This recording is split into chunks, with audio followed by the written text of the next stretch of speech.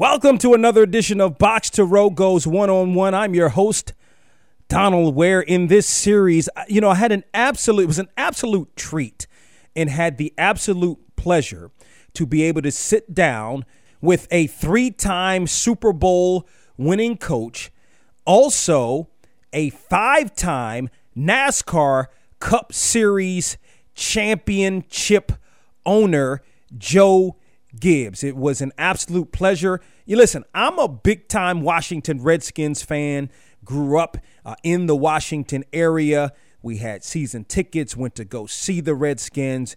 Biggest fan you'll find is me. And so what a treat it was for me to be able to sit down with Joe Gibbs, former head coach 2 times over of the Washington Redskins and the owner of Joe Gibbs Racing, which has had a lot of success in NASCAR. All right, I'm here with the legendary coach and legendary NASCAR owner, Joe Gibbs, who, of course, is going into the NASCAR Hall of Fame. And Coach Gibbs, first of all, welcome to the program. Hey, thank you. I appreciate it, Donald, getting a chance to speak to you. And I just found out you're a Redskin fan. I'm all fired up. Big-time Redskins fans. We'll talk a little bit more about that. What is it? I mean, you're already in the Pro Football Hall of Fame, 3 Super Bowls. What does it now mean to be inducted into the NASCAR Hall of Fame? Well, when you get something like this and you think about it, for me, my entire life has been teams. And I found that I was a very poor athlete, so I made up my mind I was always going to be in team sports, not individual sports. And if you do that, you can kind of hide on good teams and get some of the credit when you win. And I've done the same thing in NASCAR, really. We got great people, over 500 people there working at our race team, and they've done the work, and then I get shoved up front. But I've been so blessed I know I'm one of the most, luckiest people in the world because I've been able to enjoy 2 great times in my life and careers, football and racing. Most people in life never get one, and I've got 2. So I realized how fortunate I am and how many people it took to get me here. And then also, with that, going in with Tony Stewart and Bobby Labonte, who were 2 of, your first and second drivers, as a matter of fact, when you got into this. Yeah. Those 2 guys, first of all, they gave us 3 of our championships, Bobby the first and then Tony with 2. I got so many memories of those guys and fun things we did, and a few intense things with Tony. Yeah. But we joke about that all the time. But I think the fact that those 2 guys, really what's happened in racing, when you get in it, I originally met with Interstate Batteries. We didn't have a driver. We didn't have a race shop or anything. And so when we recruit and get going with your drivers and everything, to have those 2 guys, they really had a lot to do with building our race team and getting wins and us being able to get sponsors.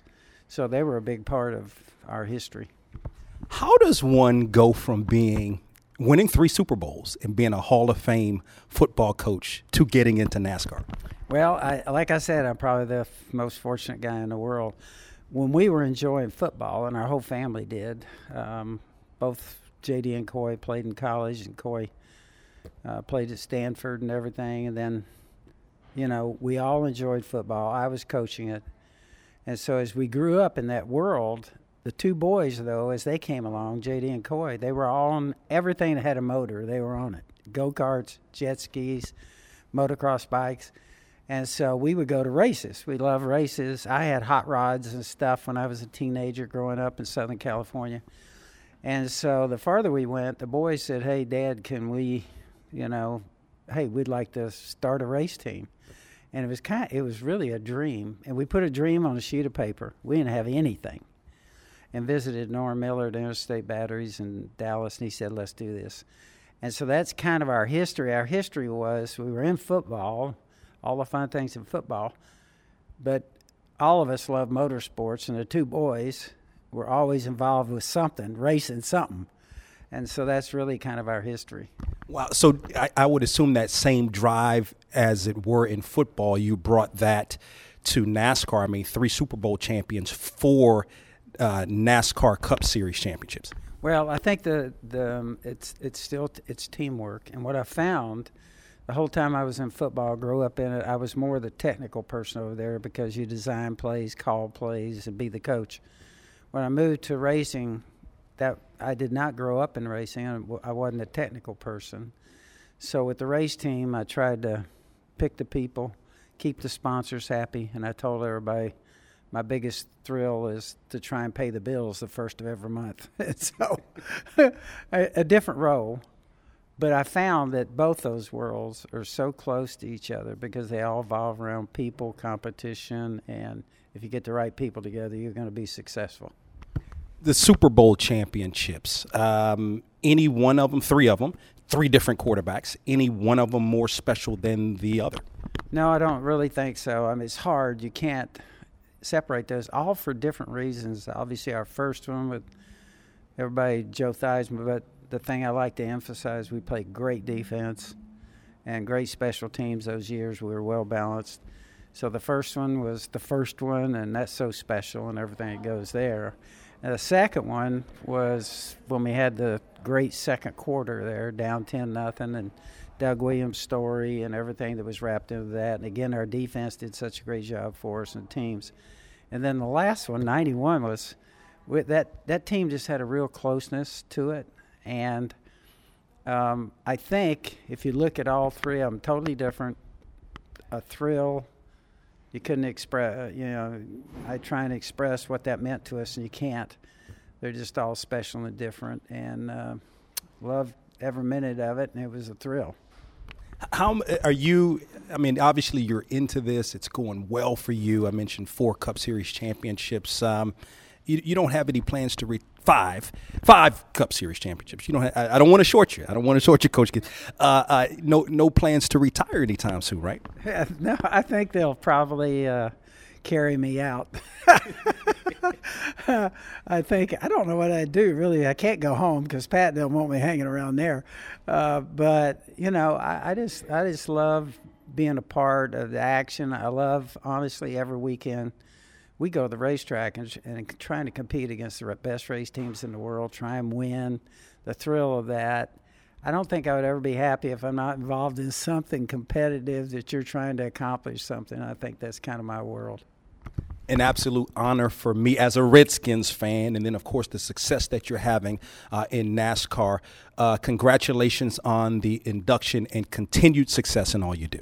Thank you, Donald. I appreciate it. So a little bit of a backstory with respect to the interview, and big shots out to NASCAR, first and foremost, who arranged that interview. So originally, that was supposed to have been a 5-minute interview. We are located in Raleigh. I made the drive from Raleigh to Charlotte, which is about a 2.5-hour drive or so, just for what was supposed to have been 5 minutes.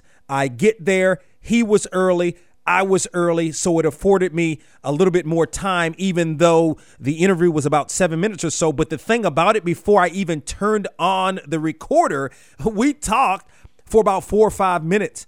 I mentioned to him all of the things. And first of all, when I came in, I had a burgundy shirt on. It was burgundy, and it's like almost like mini checkers, burgundy and white, and then I had a burgundy and gold bow tie on. So, I had to come and represent, no question about that. And if you want to see some of those pictures, you can go to my Instagram account at @WhereDonald.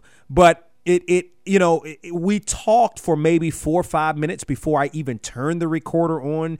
Just talk with him about those days with the Redskins and being in the stands, and a little bit about Doug Williams. That type of thing. So it was just absolutely awesome. It was, really for me. And generally, if you've listened to this program, if you've listened to Box to Row, our radio program, if you've listened to this show for any amount of time, I mean, it's we get in there, we talk with whoever we're talking with. We want to really be able to share with the audience what said person does. So you look at people, right, and you see them in the news, see them in the media, see the success that they have, and they seem almost untouchable. But that's what we want to do. We want to make it so that you can feel like that person. But for me, it was like fanboy. You know what I'm saying? Like I was just sort of giddy, really. To be honest with you, don't do a whole lot. Some occasionally, some in-person interviews. A lot of our interviews are via phone, but that was one of a lifetime, really, to be honest with you. So big shots out to NASCAR. Really, really appreciative of the opportunity to sit down with Joe Gibbs. Would have loved to have had more time. Loved to have talked with him a little bit more, some more questions. But, hopefully you get the idea and what a remarkable man Joe Gibbs is. As a matter of fact, one of what we weren't able to get into, his son, J.D. Gibbs, passed away back in January of 2019. And so if you want to know more about, and as a matter of fact, Coach Gibbs has a pamphlet called Joe Gibbs Game Plan for Life. And they have there's a foundation for J.D. Gibbs. And the website for that foundation is jdgibbslegacy.com, jdgibbslegacy.com. I found the pamphlet to be absolutely, I couldn't put it down really just to know the thoughts of Coach Gibbs. I mean, what is, to lose a child. I mean, I can't even imagine what that's like, but it talked a lot about Joe Gibbs' faith. And again, I just invite you to visit that website, jdgibbslegacy.com. That wraps it up for another edition of Box to Row Goes One-on-One. Look for another edition of Box to Row Goes One-on-One real soon, right here at boxtorow.com. Have a great day.